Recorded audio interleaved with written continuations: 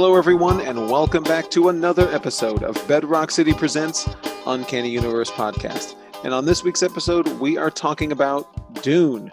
Not the one from Denis Villeneuve, unfortunately. We are talking about the one from David Lynch or Alan Smithy, depending on when you saw this movie. But before we get any further, we're going to go ahead and get this thing going. It's Dylan. And I'm Michael. Unfortunately, Ron is not here with us. He had something come up and he's not able to be on the show tonight, unfortunately. So we miss you, Ron, and we will see you soon, I'm sure, next week. But we are going on, proceeding without him, and watching the 1984 classic, Dune. So we'll talk about that here in a little bit. But before we go any further, we got to make sure that we remember our pickle of the week. Yes, look at that. Perfect. So what was messing it up? Yeah, I mean, we're all making hand gestures on the video, but you can't see this. My pickle of the week is actually a game. I am surprise, I'm picking Alice is Missing. It is a silent role-playing game. It's $20. It's a good deal. Basically, it's just a bunch of cards that it comes with, and the rules. How does a silent role-playing game work, you ask? A silent role-playing game is played in person, ideally, but they also realize that this year is what it is, and they've released free Discord templates and Roll20 templates so that you can play it on the computer, but you're supposed to play it over text messaging. So you would change Dylan's name in your phone. If you're playing, Dylan and I are playing, and Dylan is playing as Charlie Barnes, I will change Dylan's contact name to Charlie Barnes, and we do it this way. And it is a 90-minute game where you are all texting. You're all teenagers in this town called Silent Falls, and all of you know Alice, and Alice is missing. And it is, like I said, exactly 90 minutes, and then on every 10-minute marker, a card comes up with a story advancement, and it goes to one character each time, and it'll say, draw a suspect card. You remember that you saw Alice with this person a week ago, and some weird motive or stuff like that. So it's all about solving the mystery together, and it is replayable. It's not just I was talking to a bunch of people about it the past couple of days. It is not like you play through it once and then you're done. There are many, many, many ways that it can end up. So it's not just a one and done. It's really good. It looks really fun. I saw it blown up on TikTok, so that's how you know really? It's a good game. Oh yeah. Remember I sent you that TikTok about it? I was like, I want to play this game, and you're like, I told you about it. And I was like, oh yeah, that's right. I do plan on playing it probably over Discord. Obviously over Discord. I'm not going to be running anything in person. But anyway, that's my pickle of the week. Alice is Missing. Available at all Bedrock City locations. I am picking a graphic novel. It's really like Comic Week because it's the holiday, day before Christmas. Right. But this one is an omnibus, so I'm not sure if all the stores are getting it. It's called Marvel Cosmic Universe by Donny Cates. Ooh. And it's $100. It's a really big hardcover. It has his Thanos run, Death of Inhumans, Cosmic Ghost Rider, Silver Surfer Black, and a couple other, one-shots and stuff. But it's all his cosmic, the stuff that basically put him on the map at Marvel, Remember when he took over Thanos and everyone oh, it's good, but it was in the middle of the run? It picks up there at Thanos number 13. But wow, okay. It all ties together pretty well, and I think it'll make a nice, cohesive read, Okay. But that's what I'm picking. I think I'm going to pick that up if we get it. That's awesome. I think we're getting it. It'd be a good gift, a last-minute Christmas gift. Absolutely. Because it's brand new, so whatever comic fan doesn't already have it, Right. Exactly. But anyway, this is the part of the show where we'd like to remind everyone to please head over to iTunes and leave us a 5-star review. It really helps us out, and it helps new people to find the show. It will also help us achieve our 2020 goal of getting Rotten Tomatoes verified. Once we hit 200 reviews, we will start affecting the rankings of the films that we review. So do us a favor and go do it already. And if you're unfamiliar, the reason my inflection on films there is we have 3 rankings of what a movie is. It's either a film is the top. Well, wait, was it Flick is the bottom tier? Flick, film, and then Kino. Is that what we're going with? I thought it was Flick, movie, film. All right, and then a select few are Kino.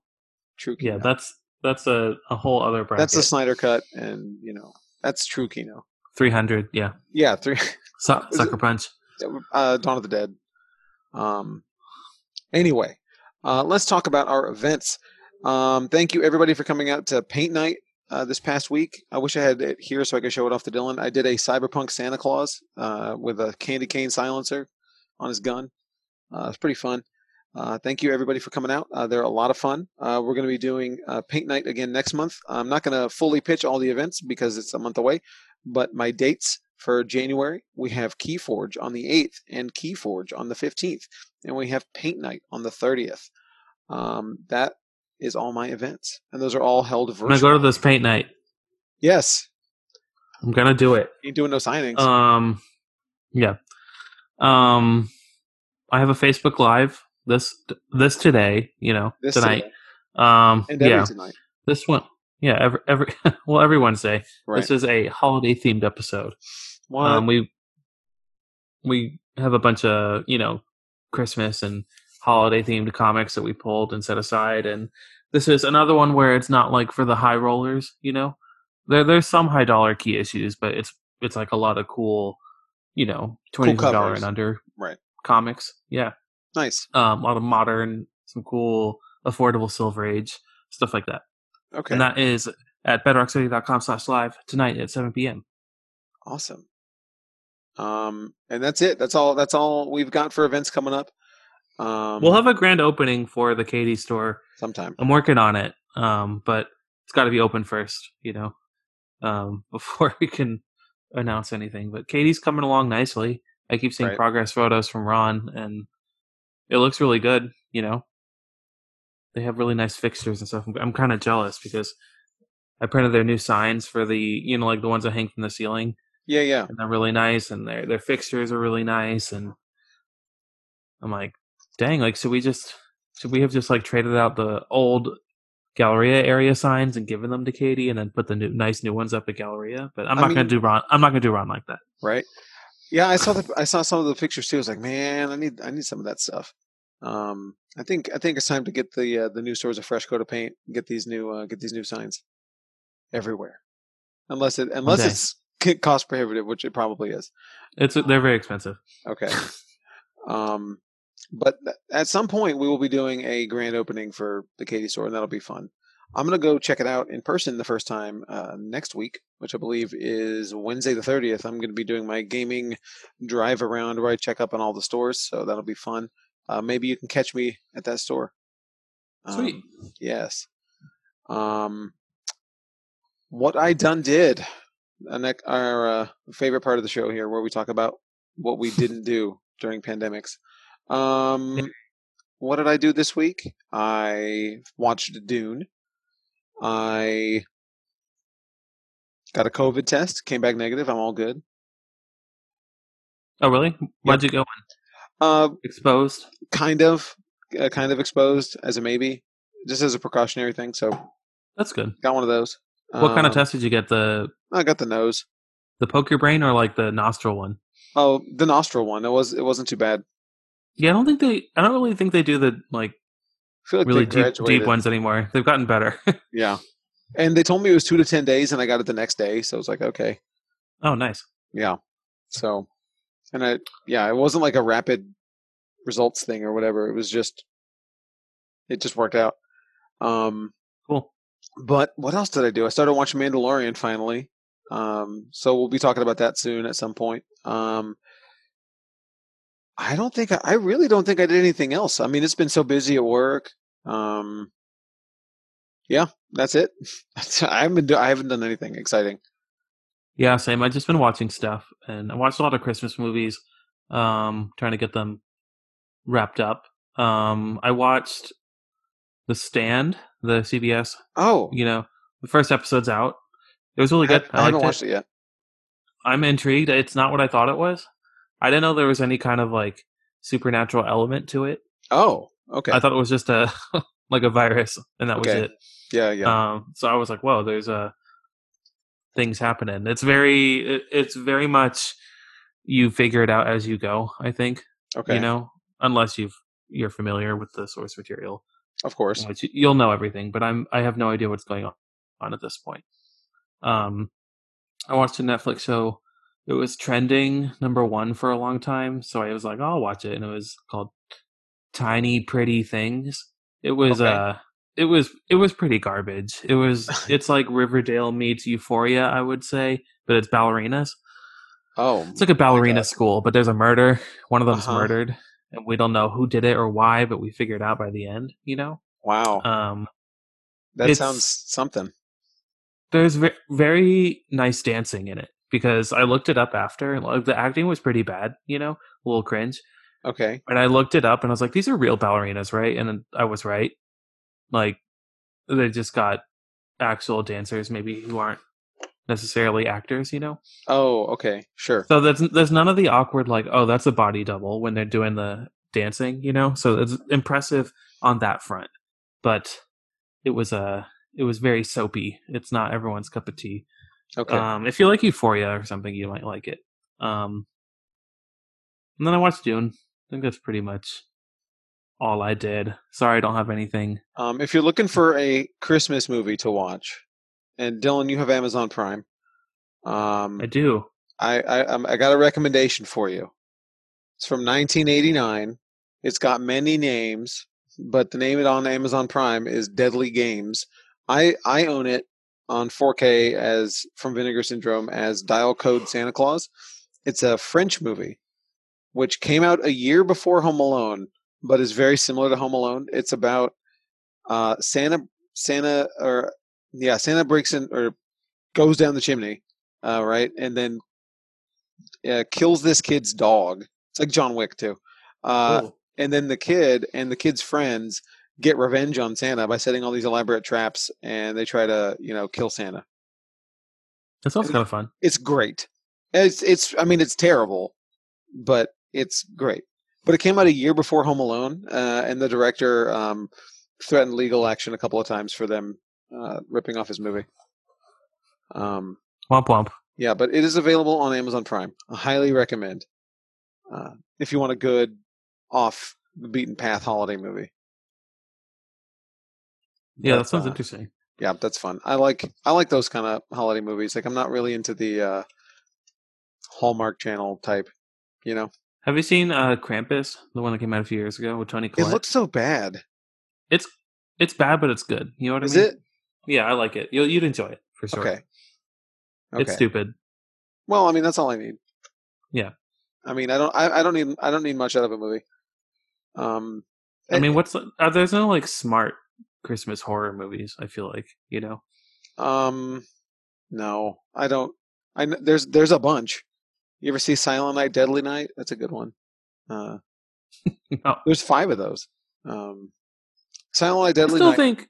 is Go on. famous because the poster has they got sued by a parental group in the 80s when it came out for having the poster be too scary because it was like a rooftop with a Santa glove with an axe coming out of the top of it, and they said it was going to scare children too much. And I Oh, I believe see. I believe they did have to change the poster. Interesting. Um, I guess that was a little traumatizing I guess. for I mean, children, but but you got to think this is the 80s. There's no internet. Like kids aren't getting scared by creepy pastas and hmm Slendermans and whatever. Um, but what were you going to say, Dylan, about Christmas movies? oh, I think that I was trying to think of Christmas horror movies to watch, and I think that Black Christmas remake. Ugh, I still think it's pretty passable. I liked it. I thought it was it's fine. so It was a little on the bad. nose with the metaphors. I Right. liked. It's enjoyable. It's like Blumhouse candy, like fast food. Sure. Oh, is it It's Blumhouse? it's yeah. It's Okay. very heavy handed with the metaphors, but I like that movie. It was really dumb too. I like a good dumb horror movie. Oh, me too. But the original is not dumb. You know what? I think the original Black Christmas is pretty smart. It's Is it I okay? mean, it's not like it's not like Tenet or something, or like a Christopher Nolan movie. It's directed by Bob Clark, who did A Christmas Story. So he did 2 Christmas movies that are vastly different. Um, but Black Christmas is pretty good. The first one. I mean, the remake's fine. I guess it's a typical mid 2000s horror remake, right? Like it. It's not memorable really in any way. So There's one I really watch that. like called Better Watch Out. Better watch out. That It's has not. a very similar poster to um, the remake for Black Christmas. I feel like. I feel like it's the same vibes, yeah, but this one's better. It's I don't want to give it away. It's about a babysitter and the person she's babysitting takes her hostage. And there's a big twist in it, but I remember Okay. really liking it. You can watch it free on Tubi Oh, I and love Tubi. Crackle and Vudu. I'm looking at the Wow, places you can watch it. So it's free. It's free several places you can watch it, but Tubi's it's great. a Tubi's got quality movie. Tubi's got some really top tier content. I think I referenced it not that long ago, but I checked out BMX Bandits on there. That's Nicole Kidman I uh, still want to watch that. early in her career. So it's something else. Okay, this one has a 89%. I'm not crazy on What Rotten does? Tomatoes. Better watch out. That one's yeah. It has been popping up a lot on my corner of the internet where I'm getting recommended horror movies all the time. But let's talk about the news. We got a Mortal Kombat reboot, simultaneous theatrical and HBO Max release date. First poster revealed. I mean, this isn't really surprising as all the other Warner stuff is doing this. But following their announcement that Warner's sending their entire 2021 movie slate to HBO Max same day that they hit theaters, studio has pushed back the Mortal Kombat reboot 3 months from January to April 16th. Producer Todd Garner took to Twitter to confirm the simultaneous and theatrical HBO Max release, adding that we won't be seeing a trailer until the new year. We do have a promo promo poster, however, featuring the official title treatment and a redesigned take on the video game's classic dragon logo. It looks like a Mortal Kombat poster. You know, like It does. it is what it is. Who's hyped for this? I mean, I don't know how I'm gonna wait till I see a a trailer trailer, but I really like the games, and I with. feel like there's a potential for like a super fun movie. You know, I like if mean, you lean into if you do the Fast and the Furious, like philosophy and lean into how stupid it is, and like it's got sure. like some cool music, and just make it really ridiculous. I think it could be. Like over the top violent as well. Yeah, I Like haven't that seen the old anime we movies. watched. Yeah, but that one I feel like took itself a little seriously. I don't Oh, know. it definitely did. I want it to know it's stupid, So you haven't like seen the late Fast and Furious movies. the older Mortal Kombat movies? No, but I heard they're not good. So They're not. They're definitely not. I think I probably would only enjoy them because I watched them as a kid, and you are know. they over the top violent or no? No, Probably not, I right? think they're PG or PG-13. They're not that violent. That doesn't Um, make any sense. I might be making that up. I don't really remember.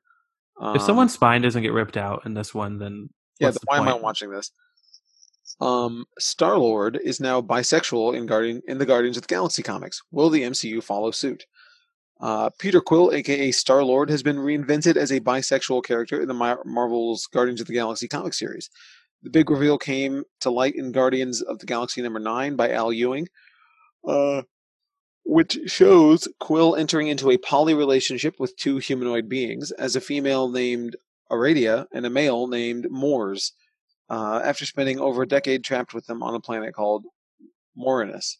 Uh, Now the big question is, will the MCU character follow suit with Chris Pratt's take on Star-Lord?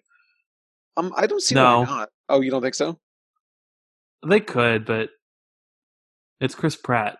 I think this is like really funny. I don't know. This is just like a very 2020 headline because he's like, you know, Right. famously Not, homophobic. right. Oh, is he famously homophobic? I knew he was famously like. Yeah, yeah. I, He goes to that church that's like into conversion therapy and stuff like that. And oh, that's too bad. celebrities have called him out, you know, like Elliot Page and stuff like that. And he Oh, gets very defensive on Twitter about it, like to oh, the point where you're like, what are you hiding? You know? right. Just But it's can't no we have bueno. different opinions, Dylan? Yeah, can't we just meet on the other side of the aisle? I don't know, but it's just funny, like all the characters. I wonder if Al Ewing maybe did this on purpose, you know. Right. But of any MCU character, it had to be Star Lord. Why But was I don't remember Guardians 9 being like a speculator book. I feel like that would be like a very speculation heavy thing. I guess A big character shift. But I I don't don't think coming don't- out has like don't know what broken the- out into a CGC or a label on the Overstreet- CGC. an Overstreet designation. Star-Lord is comes now out. bisexual. Yes. Oh, the bi issue. Got it. Loki, rumored to feature an appearance from Jonathan Majors' Kang the Conqueror. We recently found out that Lovecraft Country's Jonathan Majors has been cast in Ant-Man 3, now titled Ant-Man and the Wasp: Quantumania, and is believed to be playing the powerful villain Kang the Conqueror.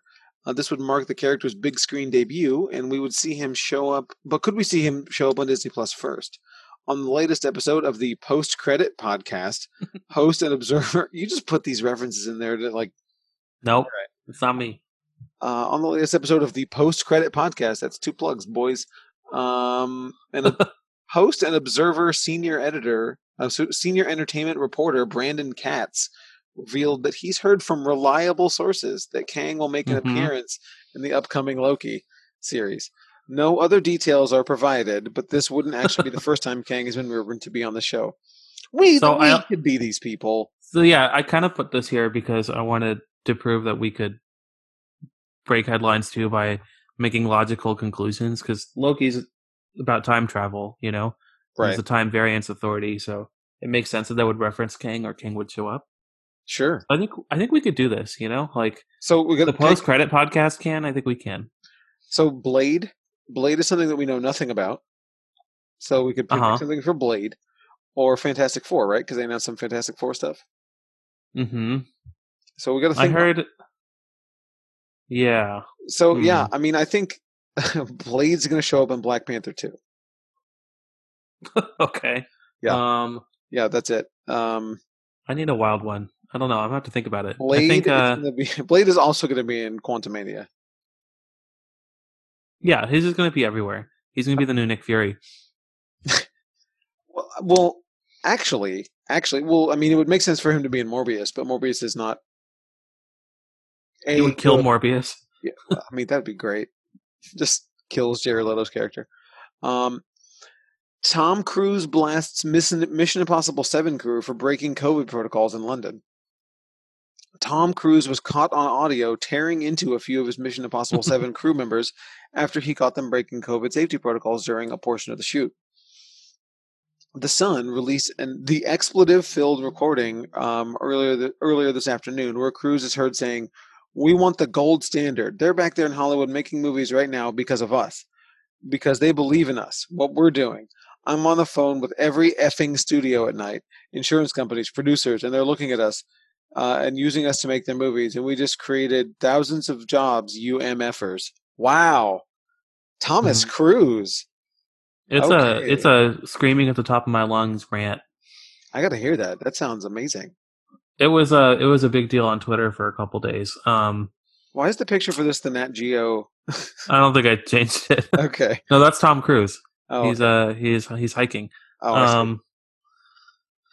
Wow. I have so many mixed feelings about this because number one, Tom Cruise is not cool. No. But number two, like, he's yelling at people for not being safe. Yeah, so like I guess we have to side with him a little bit, you know? No, absolutely. I mean, people who are problematic can still be right about things, you know? Yeah, but the way he went about it, I feel like you don't need to dehumanize people like that, you know? You can be like, you're gonna get fired if you don't wear your mask, you know? Like, I feel like that's as effective. He just like blew up, and that makes me think, like, what other times does he do that if he's doing it now? Oh, he does it all the time. Yeah, so it's like it. And also, it was funny because after this, a bunch of pictures showed up online of him like out in public without a mask and stuff like that, you know, like at restaurants and like with friends and on set without his mask. It's like, you got to be really careful if you're going to blow up at people, you know? You got to have like you got to keep your side of the street clean at that point. Yeah, people in glass houses, you know? Right. I changed the photo there. It's perfect. Tom Cruise pointing an accusatory finger at who knows. Former U.S. President Barack Obama credits The Boys and Watchmen for helping him write his memoir. Former U.S. President Barack Obama is doing the rounds to promote his new book, A Promised Land, and name some of the TV shows and music that helped get him through the writing process. Better Call Saul, because of his great characters, an examination of the dark side of the American dream. Quote, Obama stated when asked about the book, what shows he puts on when he needed a break. Quote, The Good Place. It's a wise and sweet combination of goofy comedy and big philosophical questions. And Watchmen and The Boys, for how they turn superhero conventions on their head to lay bare issues of race, capitalism, and the distorting effects of corporate power and mass media. Oh, and the NBA playoffs, because it's hoops. Of course. But I don't know. We're pretty validated about Watchmen. I agreed. So, like, that's a pretty big. That's a ringing endorsement for the quality of Watchmen. But it's with The Boy. I'm surprised that he admitted to watching The Boys. Right, because that's like super out of, perceived character, right? Yeah, it's very, mature. Yes, it is very mature. That's a nice way. I guess he can say these things now that he's not president, But yeah, right. It's kind of cool to know that Obama watches The Boys. That's wild to me. Like I don't picture Obama doing any of those things. No, not even Watchmen. I mean, I guess I could see it now because Watchmen transcends the superhero genre, But I don't know. Did you ever hear that story or the interview with Ricky Gervais talking about talking to David Bowie on the phone? Mm-mm. When he was getting David Bowie to be on his show Extras, and Ricky Gervais says he called, left a message. Bowie wasn't there. Bowie called him back and said, "Oh, sorry, mate. I was just eating a banana." And he says, and that just really broke me because, like, I can't even picture David Bowie eating a banana. I just assume, like, he sits next to food and just absorbs it like some sort of an alien. Like, I can't see David Bowie eating a banana. Like, I can't imagine Obama sitting down and watching The Boys. Yeah, same vibe. He's always, like, writing or signing papers or, I don't know. Watching, like, a documentary to cool down, Yeah, watching some deep historical documentary. Watching, what is that PBS thing that everybody puts over, that World War II thing? Ken something or other. Whatever. Huh. Someone who's listening that knows what I'm talking about is very upset that I don't remember that. Whatever. Ken Burns. The War. That's what I'm talking about.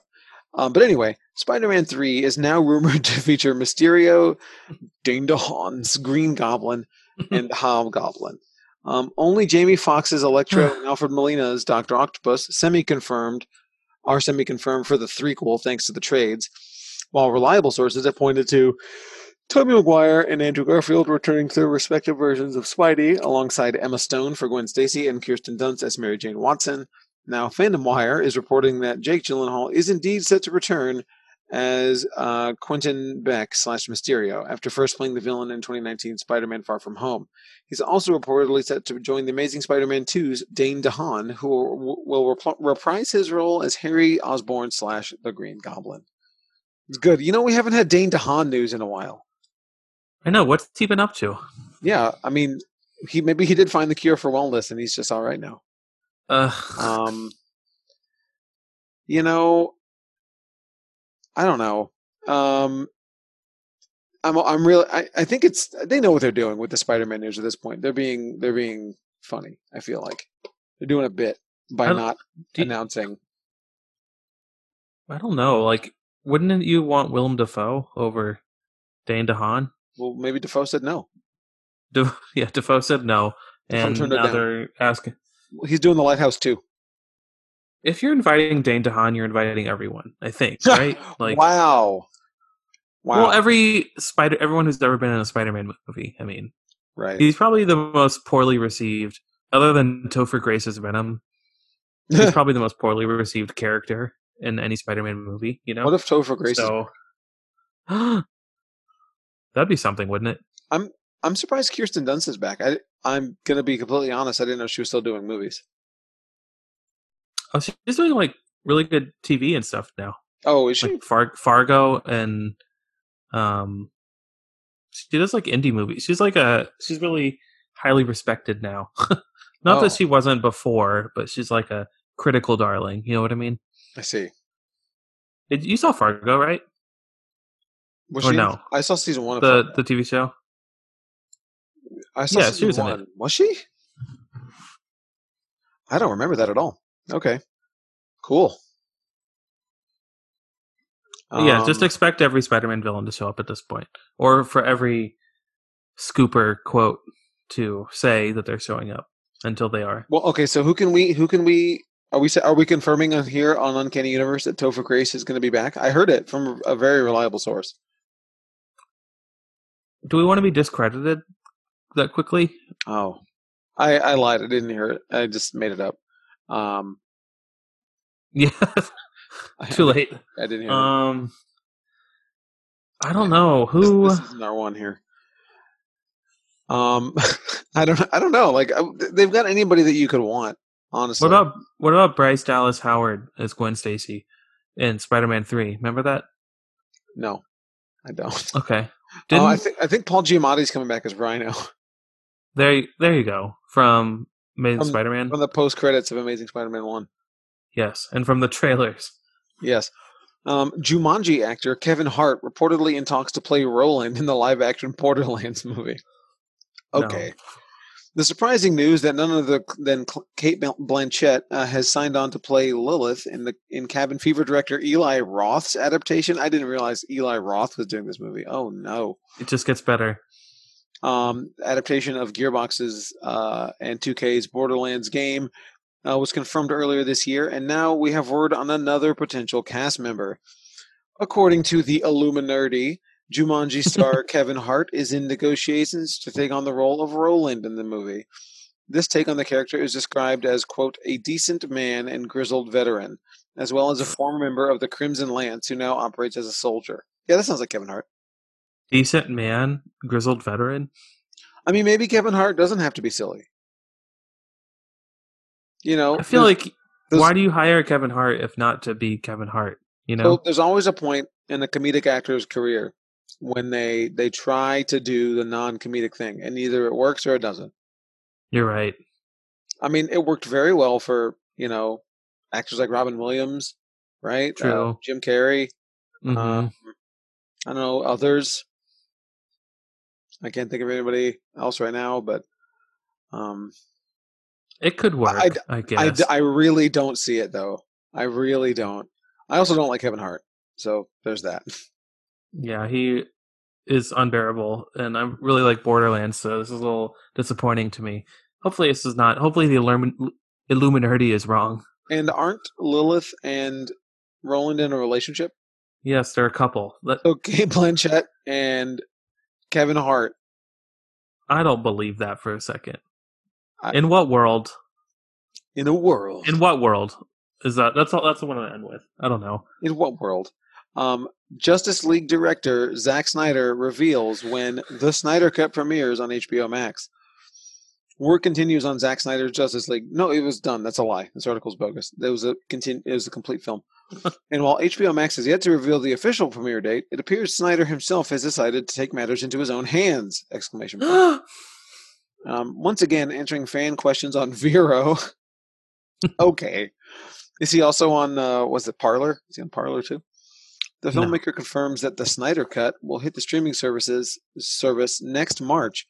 We've known for a while that would debut early in 2021, but a March premiere means it hits HBO Max the same month as Tom and Jerry and the Many Saints of Newark, the Sopranos prequel. Oh boy. I think now we know it's March 25th. We do. As of very recently. I'm sorry it's not on your birthday, Dylan. I know. I was really excited about it. When's your birthday? March 12th, which is a Friday. So I was like, oh, maybe, but right. Not happening. Dang. Maybe we can get a pre-screening a week early or something like that.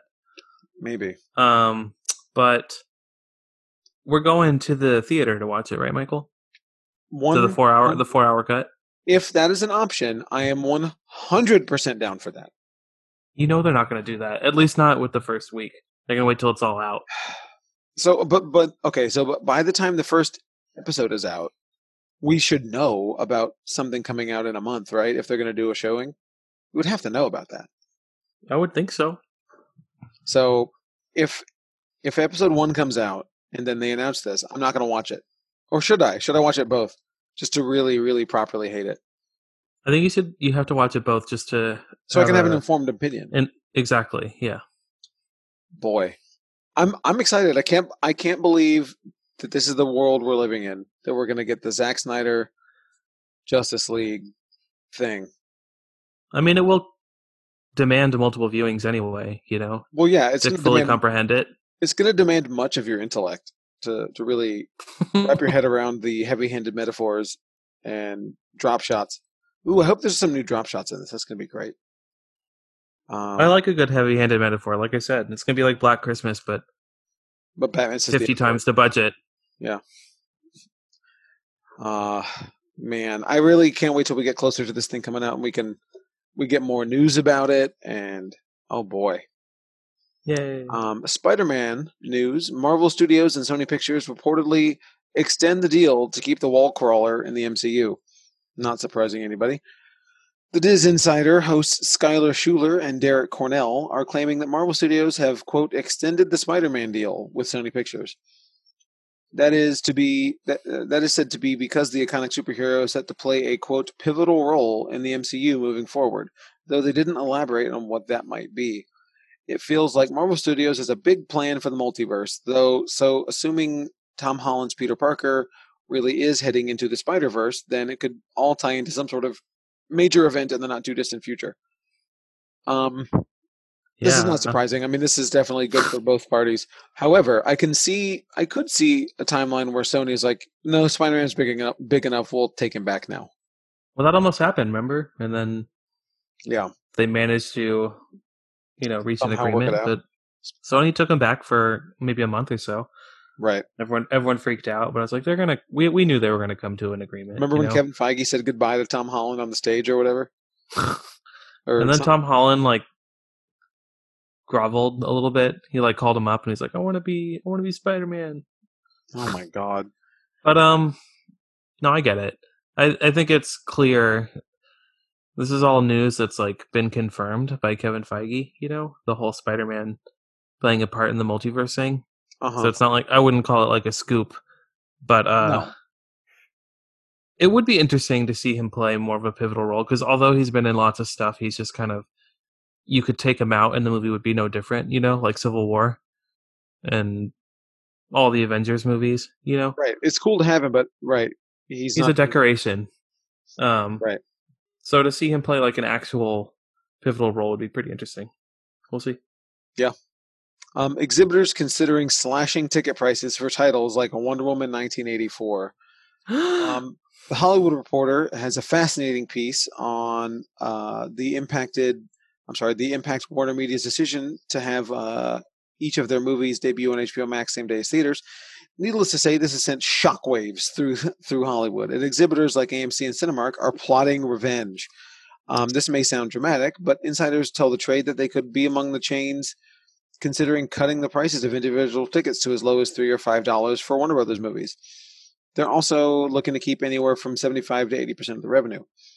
That means on a title like Wonder Woman, Warner Brothers would make absolutely nothing. The studio is unlikely to take that line down, and it's possible it will just encourage Warner Media to go all in on HBO Max. Ultimately, though, this could prove to be a lose-lose situation. It's really weird. I saw one of the things that was we're not even going to carry it. Okay, you're not going to carry Wonder Woman, The Matrix? Get out of here. I don't know. Everything's so up in the air. You're probably right. They have to. They have to. It's but I think that's a good play if you want to eat into Warner Brothers profits, and we already know they make their money off of concessions and stuff. Right. So if you're technically playing it and you're getting people in, but it's a $5 ticket and Warner Brothers makes $1, right. It's an interesting play. I don't know. I don't know how that would work out for them because they're already pretty desperate. Do you want to eat into the profits of the few blockbusters that you're being given? Yeah. Yeah, I really. They're like holding on for dear life, so I understand the big play, but yeah, it's. I feel like that's the ultimate. Like to make a poker analogy. Like my chips are down. I am almost out of this game, but I'm gonna bluff my way to get my stack back. You know, they're fighting real hard to stay open. So it is such a different story now, though, than 6 months ago when Trolls couldn't go on demand 17 days after it was in theaters, or something like that. we're in a Universal movies. world. Yeah, but like they like legit AMC like fully said we're not showing your movies anymore, but they haven't done that with Warner Brothers. I don't know if they're showing Wonder Woman because I had a hard time finding Wonder Woman screenings when we were trying to book our private theater for it. Only Cinemark had it. I couldn't find it at Regal or AMC, so I'm not sure if it's showing locally here. But okay, but yeah, interesting. Peacemaker adds Chukwudi Iwuji, Annie Chang, Lachlan Monroe, and more in the series as regular roles.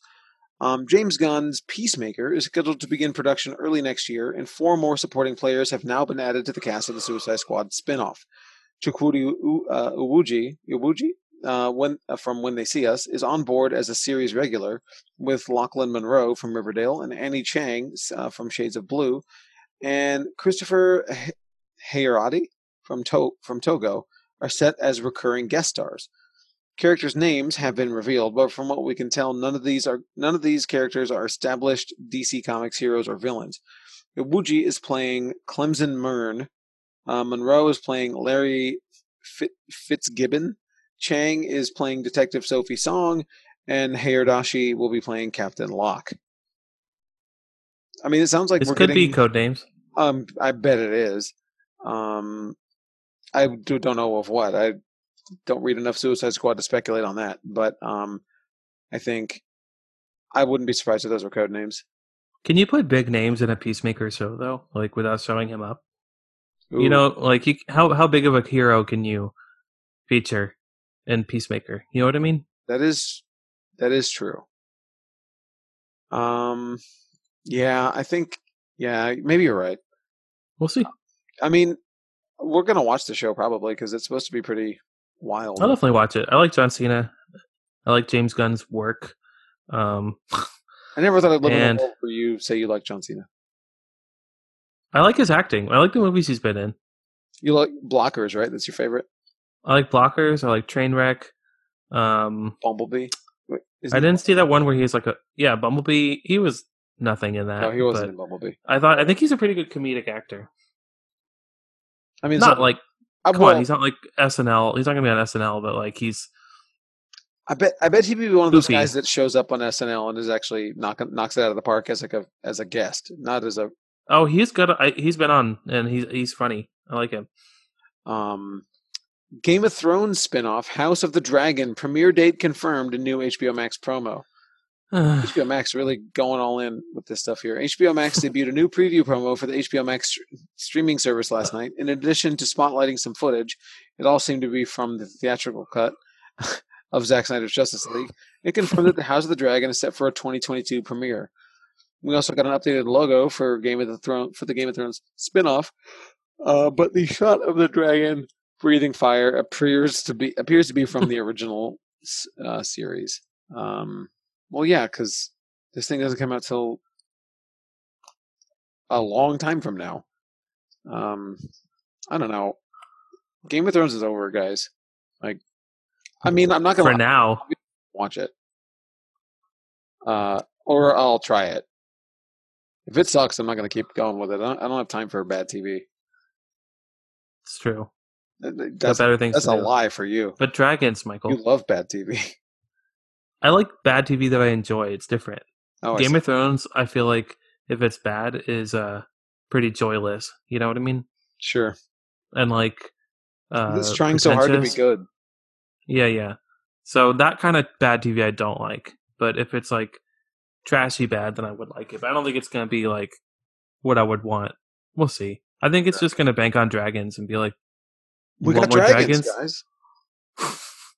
Like, I mean, they got that budget. I mean, TV effects and budgets have gotten crazy. It's like just not when I know we're not reviewing Mandalorian, but that first episode with the Krayt Dragon, I'm like, man, they got money. This show Yeah. looks good. Speaking of that, I tried his Dark Materials, that HBO show. Uh-huh. I think it's like Golden Compass. I tried that this week, and it looks so expensive. Like, Really? the budget is insane. I didn't like it. I was bored, but Wow. they spent a lot of money on that. It looked really good. Okay. Wow. It's gonna be like that. Yeah. Definitely. It's got to look top tier. It has to. Avengers Endgame director to helm the Electric State adaptation starring Millie Bobby Brown. Joe and Anthony Russo are set to direct a big screen adaptation of Simon Stålenhag's graphic novel, The Electric State, which is from the prequel to things. I'm losing my mind here. Tales from the Loop. I didn't know that. Yes, I have that book. It's very good. It's the one that's in America. The one set in America.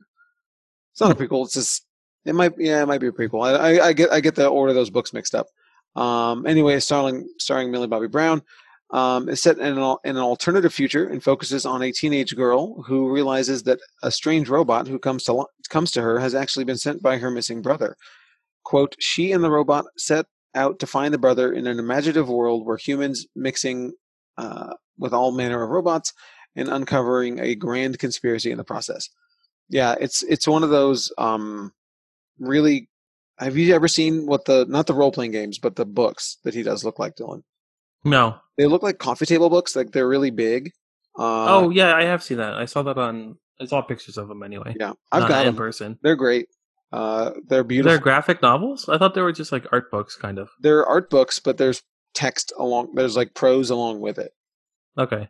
I mean, it's more art book than novel, but if you took it all out, it's probably like 30 or 40 pages of a novel. This premise sounds similar to the episode where the girl's brother was put into a robot. Right? Wasn't that one of them? Yes. All of those books, Tales from the Loop, Things from the Flood, and Electric State, they're all about robots. I know, but just the premise of like the girl and the brother, the missing brother, because remember he went missing, the brother? Because they swapped bodies, and then one of them, and then he was the robot. It just sounds a little bit similar to that, but I don't think it's her point of view, right? It's not that story; it's a different one. No, this is. I assume it's adapting Electric State. I've actually never read it. I've just flipped through it and looked at the pictures. Okay, but I do want to read it. Marvel Studios president Kevin Feige shares surprising new Moon Knight and She-Hulk details.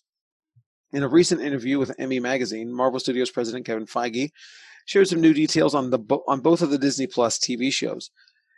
In the case of Moon Knight, the executive describes Spectre as a action hero who jumps out of buildings and gets into fights. Sounds pretty standard, right?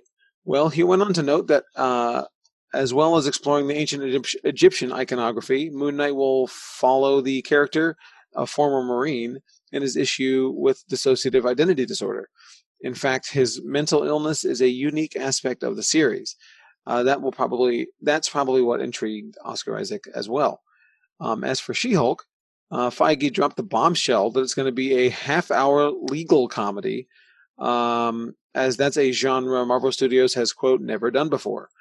Apparently, John Byrne's comic book run has served as the main inspiration for the series, so looking to those comics for clues might be smart. So we're going to get a She-Hulk Ally McBeal? I'm okay with that. To make a very dated reference, but I'm in for that. I mean, I feel like people blow these out of proportion a little bit, these headlines, because every time Marvel says something is a genre, it's really like, it's Marvel genre, but it has like a little hint of something else. You know what I mean? Right. Like, it's still a Marvel movie. It's like Ant-Man's a heist movie. Like, it is, but it's still very much a Marvel movie. Yeah. With heist and frosting on top. Yeah, like Winter Soldier is a political thriller. It's like no, it's not. It's a superhero movie, right. But it has like shades of that, So I think this will have like some court scenes, and it'll have some humor, like all Marvel does, pretty much. I think that's what he means. Is it's going to lean into that a little bit, but I don't think people are going to be like, oh, it's like a, it's going to be like, like you said, Ally McBeal or something like that. It's like I don't think it's going to. There's going to be action and adventure and stuff like that too. Yeah, I don't think we need to freak out. That's all I'm saying. I mean, but if we got that, I would also be okay with it, honestly. Yeah, that'd be interesting. I like big swings, and I think we'll know more when WandaVision comes out, when we see if it's really as weird as it looks. Mm-hmm. What's her code name now? Big Red. Big Red. We got in the Funko Pops, and the boxes said like sometimes Funko uses code names because they produced them well before the shows come out, and they don't want to reveal it to everyone. So the boxes just said like Big Red Pop 1, Big Red Pop 2, and so on. And I was just looking at them like, what is Big Red? Like, and then I opened the box and it was WandaVision. So I was like, that makes sense. But that's our new name for WandaVision. Yeah. No. Also, this next headline is a spoiler. Oh, okay. So yeah, spoilers for The Mandalorian. Season finale. Everyone is guarding these spoilers so carefully. I know. I mean, I know all of them because I work in a comic book store and you can't avoid them. So do you know everything that happened in the finale of? Well, I know Mandalorian? I know the big story beats. You know, I know the big cameos and stuff. Yes. I know, but whatever. I really didn't care about the cameos or about the spoilers for this season. Oh, you won't. You won't care. It's not. Whatever. We'll talk about that later. Yeah. But skip ahead 3 minutes if you care. The Book of Boba Fett confirmed as a spin-off of The Mandalorian. Well, I mean, duh. The Mandalorian creator and producer Jon Favreau appeared on Good Morning America today to share some official details on the Book of Boba Fett. There's been a lot of speculation that the new Disney Plus show was being developed in place of a third season of The Mandalorian, but the Iron Man director confirmed that the series is a completely separate spin-off. Quote, "We didn't want to spoil the surprise during the big Kathleen Kennedy announcement of all the shows during Investor Day earlier this month, so they let me keep this one a secret," Favreau said. So this is actually separate from The Mandalorian Season 3, but what we didn't say in the announcement is that the next show coming up, what Kathy called The Next Chapter, is going to be The Book of Boba Fett. And then we go into production right after that on Mandalorian, back with the main character that we all know and love, pretty soon following that. Okay. This was poorly done in the show because the show ended. It kind of wrapped up. You're talking about Mando Season 2? Yeah. Try not to spoil too much. It kind of wrapped up some of Mandalorian's story, Din Djarin or whatever, and then it ended and it said like next Book of Boba Fett, and the episodes are called chapters, right? So I think the logical assumption is that now it would be about Boba Fett, the Mandalorian. Oh, but I think it was poorly handled the way they announced it because it wasn't like, and it kind of is taking the place because Mandalorian is going to come out in a couple years now. And Boba Fett's going to come out next year where Mandalorian would come out. It's definitely taking its place on the schedule. Yeah, so it has a different title, but it is taking its place. It's just interesting. I don't know. But I think this was a fumble on their part because it was not clear whether this was a new show or taking over the Mandalorian. I kind of like the idea of Mandalorian resetting with new characters every couple seasons, Yeah. No, I think that's actually... Not saying I want to see Boba Fett, but... Me neither, but like, I don't know. I really just have never liked Boba Fett at all. I don't care about this at all. But I'm sure the show will be at least baseline decent. Right. It'll be. I'm glad. Mandalorian is. Yeah, I'm happy about this because I like the character of, of Din Djarin or whatever his name is more than Boba Fett. So I'm glad they're not erasing. They're not like done with that. They're going to revisit. No, that is. Then we'd be done with Baby Yoda too, with Grogu. Yeah. So, anyway, let's talk about Dune. We are here to initially on our schedule this week. We would have been reviewing Denis Villeneuve's sure to be amazing remake or readaptation of Frank Herbert's Dune. The novel that came out in the 60s. I couldn't tell you when because 1965. 1965. So a pretty old book that has aged quite well, I feel like. Agreed. Because Dylan, you recently read Dune, the first one. Yeah, over the pandemic. Right. I got into Dune, so It didn't seem like an old dated book to me. That was kind of what helped me back from it a little bit, you know? Uh huh. Because I think a lot of times like the themes are dated too, and then it's hard to connect to. But Right. not with Dune. It's timeless, I would say. There's a couple of things in the book that kind of are kind of outdated, like how they make Baron Harkonnen. Spoilers for Dune. If you, I mean, why are you listening to this point if you care about Dune spoilers? But like, uh, I think one of the big differences between the novel and this movie, aside from well, quality, is Baron Harkonnen in the novel. They give him like pedophile energy Mm-hmm. because of the old antiquated thing, but always towards boys, because of that old like 50s thing, like homophobia and pedophilia sort of like roll together, you know. That's Um, true. Yeah. so like they got rid of that gross characterization and they just made him weird in this movie. I don't know, I thought there were shades of that in this one. not as I much. think I I read should into it. say Yeah. not as much. I mean, there are little things like that. What were they like? Film watches or something?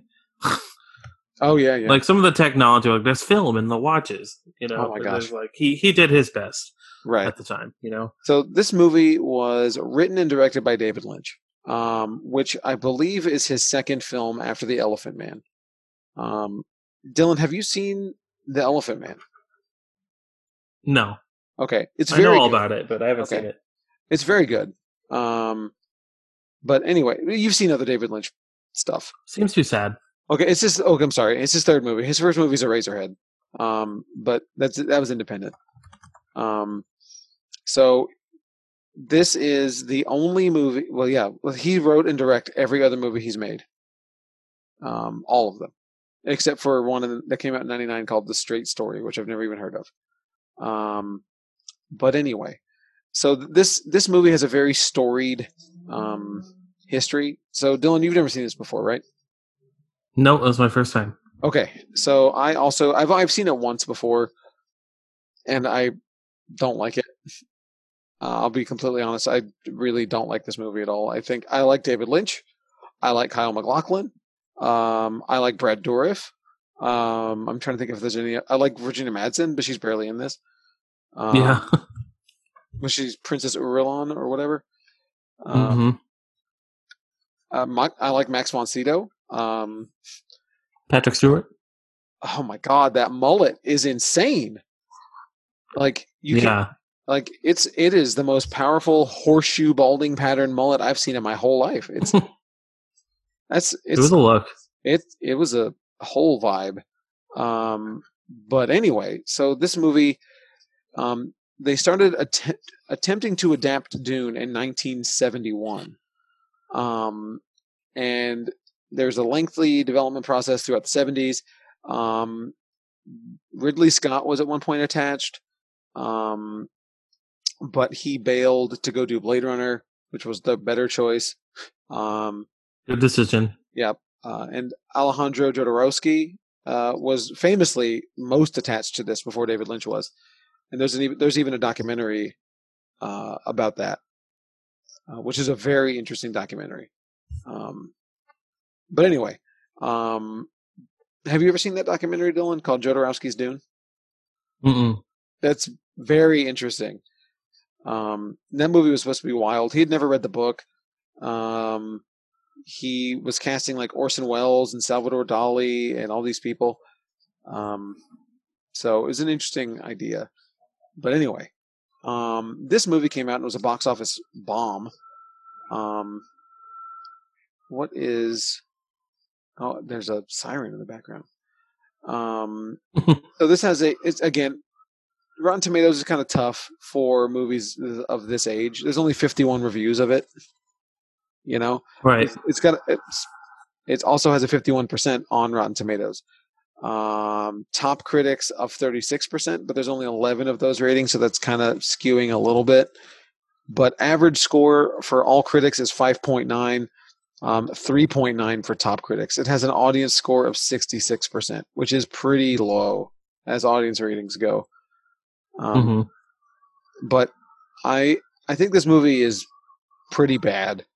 And unless you have a great love or like a nostalgia of this movie that's it's almost unwatchable, I feel like.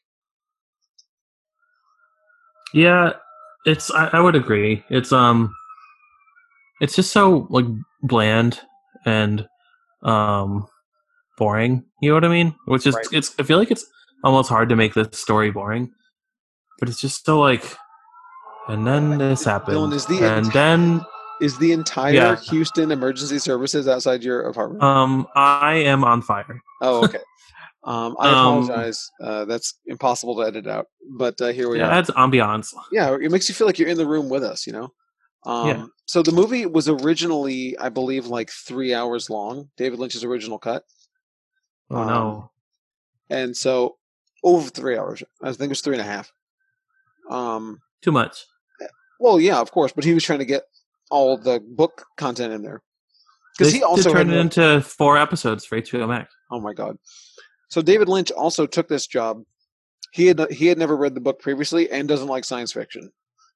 Oh, Which is kind of interesting. But anyway, um, so he turns in his cut of this movie, and they're like, "This can't be this long. This is ridiculous." So they talk about revisions with David Lynch, and he did not want to allow any edits. And they then did not allow him to edit the movie any further, and took the movie out of his hands. And that's why he had his name removed from some versions of the movie, and replaced with Alan Smithy, which is a placeholder name that is commonly used in Hollywood when people don't want to be associated with the project. And this movie was famous for being to have the most Alan Smithies in the credits. They've recut this movie a bunch of times. It was a recut for TV into 2 parts with some extra footage that wasn't in the thing. That was 100 in the theatrical. But the big thing that changed, so they cut out a bunch of story stuff in the edit without David Lynch, and they added in all those voiceovers. Because okay. David Lynch, that was not a style choice from David Lynch. And I will put over David Lynch. I think he really is a genius. Not all of his stuff is good, but he is really just he's a real Voiceovers were terrible. The voiceovers are what ruined the movie. I mean, the movie's bad, but the voiceovers just kill me. They just tell you what you already know. You know, this is they're acting, like the equivalent right? of those yellow boxes on like Silver and Golden Age comics. You know, Right? No, like exactly. Cyclops is angry. It would just be like they would just be talking normally, and then it would just show someone's face, and it would be like, I wonder. does he know? Yeah, right. Yeah, or something like that. And you're like, like all right, well, you're writing out this inner dialogue, and there's a ton of it. It's like that in that Blade Runner cut. I don't remember which cut of the original Blade Runner you've seen, but I believe it's the theatrical cut that has voiceover narration for Harrison Ford only. And it's so bad and distracting.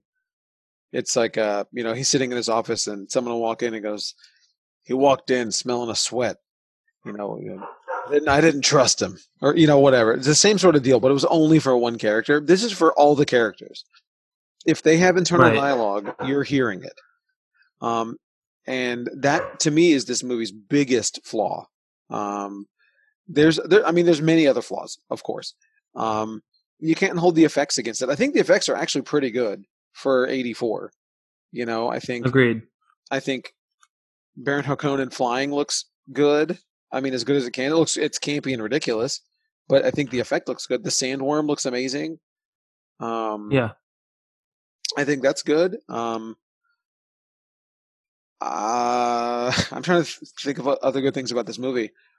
There's not a lot. So Dylan, tell me what do you think about this picture? This picture. Yeah. I'm an old. I don't know. I don't. Tell me about this picture. This picture. This talkie. Yeah.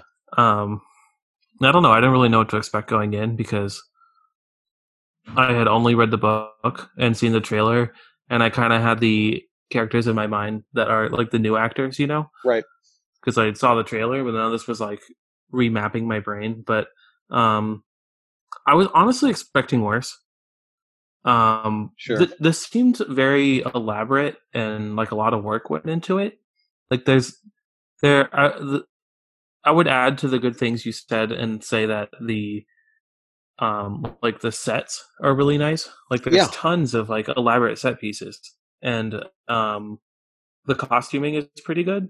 You know, Yeah, I agree. like I think it looks like some real money was put into it. I was expecting this to be more of like a B level sci-fi movie, you know, Right.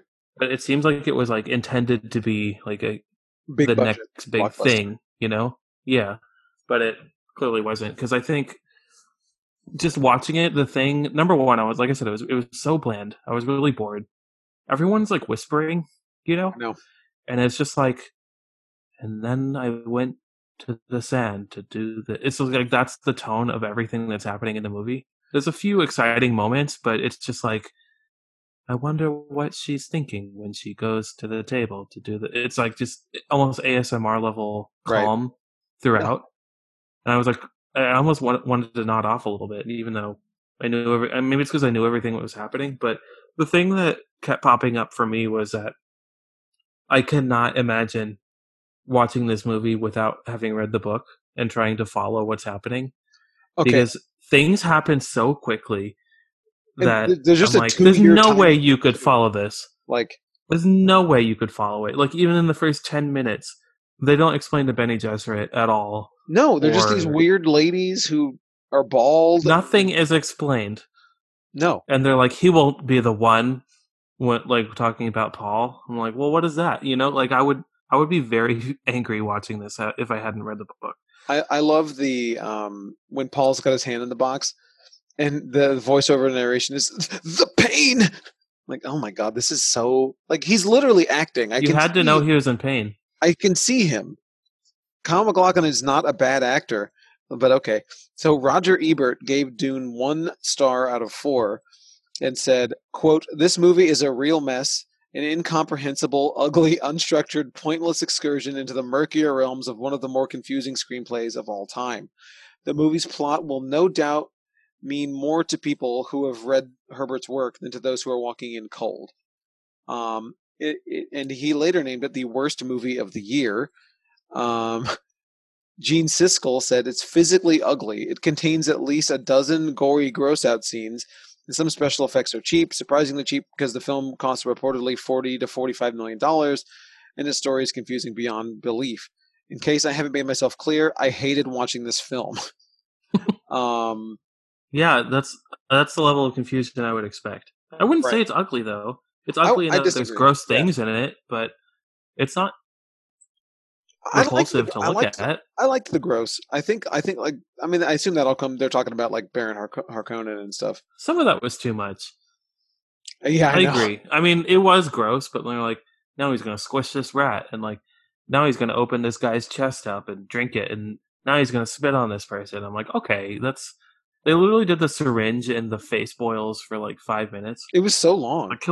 It's like, can we? I get it. He's evil. Can we move how on from about this? how about Brad Dourif's eyebrows? Those are great. Those were majestic. Those were full wig, Um, full weaves on his um, face. so and also at the same time that he got offers for this movie. So David Lynch did Elephant Man, and then he got produced to do. He got approached to do this or Return of the Jedi, and he opted for Dune. Oh, probably a good choice. I mean, but can you imagine what Return of the Jedi, directed by David Lynch, would have been like? That'd be pretty interesting. I think honestly it would have been pretty good. Like this movie wasn't that Lynchy in that it was. What I mean is, it's not like uncomprehensibly weird. You know. I mean, well, okay. You know, the script made it that way. Yeah, for sure, but but like, not him. right? I agree. Yeah, I mean that's just Dune. You know, Dune is just strange. But Hard to adapt. I don't know. It is. But I trust Denis Villeneuve. I mean, he's got a good track record, and I don't. There's no way that movie's going to be bad. I say that, and then you know, Watch it be terrible. I also said there's no way that Cyberpunk is bad, And I don't think Cyberpunk is bad, but I think like it's got a lot of problems. But They were weird. It was pretty faithful to the book, it was. kind of. It sure was. I mean, But you there was miss some out on weird. stuff. Like I feel like, yeah, So I can tell I feel you, like Lady Brandon. Jessica was a bigger character in the book than. Well, here. yeah, she definitely was. And I also feel like they didn't make it very clear that that's his mom. Like No, and they look the same age too. they do. Yeah, they don't make anything clear, but yet they have inner dialogue, which could be used for exposition, but is not. Right. It's used for thoughts. And I would have to assume that all that stuff, that a lot of explanation stuff, is what got cut from the Lynch cut, from what he wanted to release. But I remember Brandon, who used to work for us at the Sugarland location. He watched Dune not that long ago and had never read the book, and he said it was very confusing, but I can see how it's probably a really good book. It's not good. I had an okay time watching it, but like I bet the book's awesome. Yeah, Well, that's good that he was able to see that. Right. Because you can see the foundation of some world building, at least. Yeah. So when Virginia Madsen was interviewed in 2016, she was originally signed on to make 3 movies, as she was told that they were going to make Star Wars for grown-ups. So that didn't happen.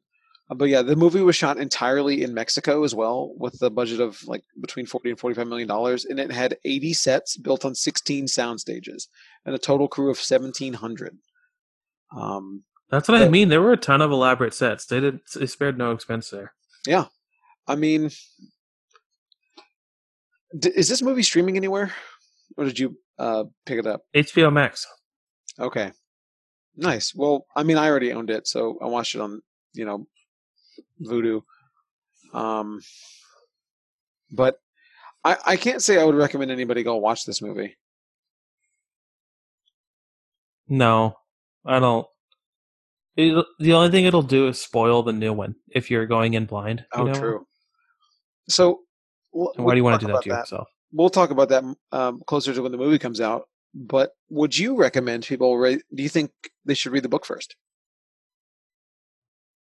It's hard to say without seeing the movie, but I think yes, because I can imagine there's going to be a lot that's just left unsaid in the movie because of you can't with that amount of time, and you'll be able to fill in the gaps yourself.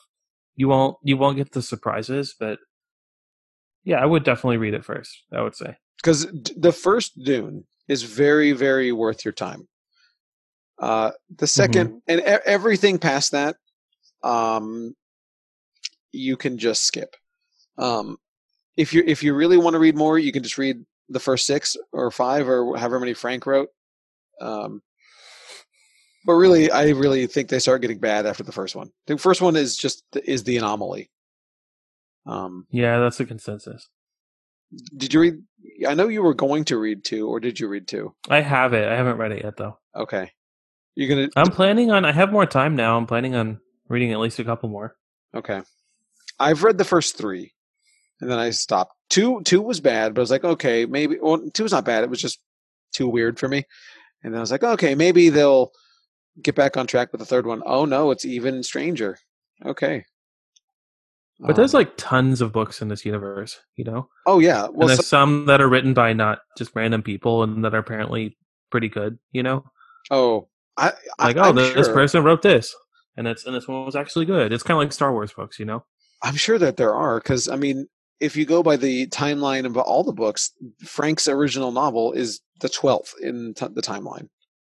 So there's 11 prequels that you can go and read. I'm not going to go back. Yeah, no way, no prequels. Going forward. I mean, yeah, just read the Frank books if you're going to read. If you're going to read anything, just read those. I don't want to read about Baby Paul. But Muad'Dib. They kept calling it Dune, and that kind of annoyed me too. Right? Arrakis. I'm like, yeah. I read the book recently, and they didn't call it Dune that much. No, they didn't. But I mean, they had to tell you the name of the movie. I guess, but like, it seemed dumbed down a little bit. I also felt like the part where Paul and Lady Jessica get accepted into the Fremen or whatever, and they have to take the new name. Like, I felt like it was way more important and less corny in the book.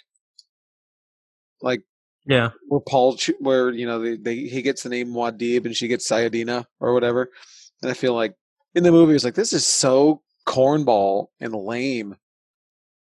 Yeah, they made a bigger deal about the prophecy, I think, in the book. Yeah. In the book, the princess, what's her name? Virginia Madsen. Oh, Irulan? Irulan or something? She's given us history in between every chapter, But Right. in this, she's like, does the beginning of the movie, and then she pieces out, and that's it, pretty much, right? Right. Yes. I think she does dialogue throughout, maybe? Yeah, she does some I of don't the know, I narration. can't tell. She does some narration. Yeah. And how about the romance in this movie? Yeah. I literally went to the kitchen and came back, and they're like, and we're in love. I was like, what? And she hadn't even appeared yet as a character. Right. So clearly there was no groundwork laid for that. No, there was the 2-year time skip or whatever it was. It's like, oh, for 2 years we worked with the Fremen, blah, blah, blah, and we are in love now. Oh. I guess. But in the book, like, he's been dreaming about her for a long time. They already have this connection, Well, he says it in the narration in the movie. He's like, from the dream. What dream? Yeah, it's just swept over. Everything. That's what I dream. mean. Everything's swept over. I think they showed her for a second in the beginning in one of his dreams. I don't remember. She was like, tell me about your home world or something. Oh. And then, but you're like, you can't make the connection because she looks so different. I don't know. It's man. The foundation isn't there. Let's just say that. It's a better TV show. Oh, I would love to watch a Dune TV series. I think that would be really good, actually. Well, they're doing it. Dune Sisterhood. Oh yeah, I bet they've been a Gesserit, but that's not coming out for who knows when. Hey, Peacemaker's coming out with Suicide Squad now.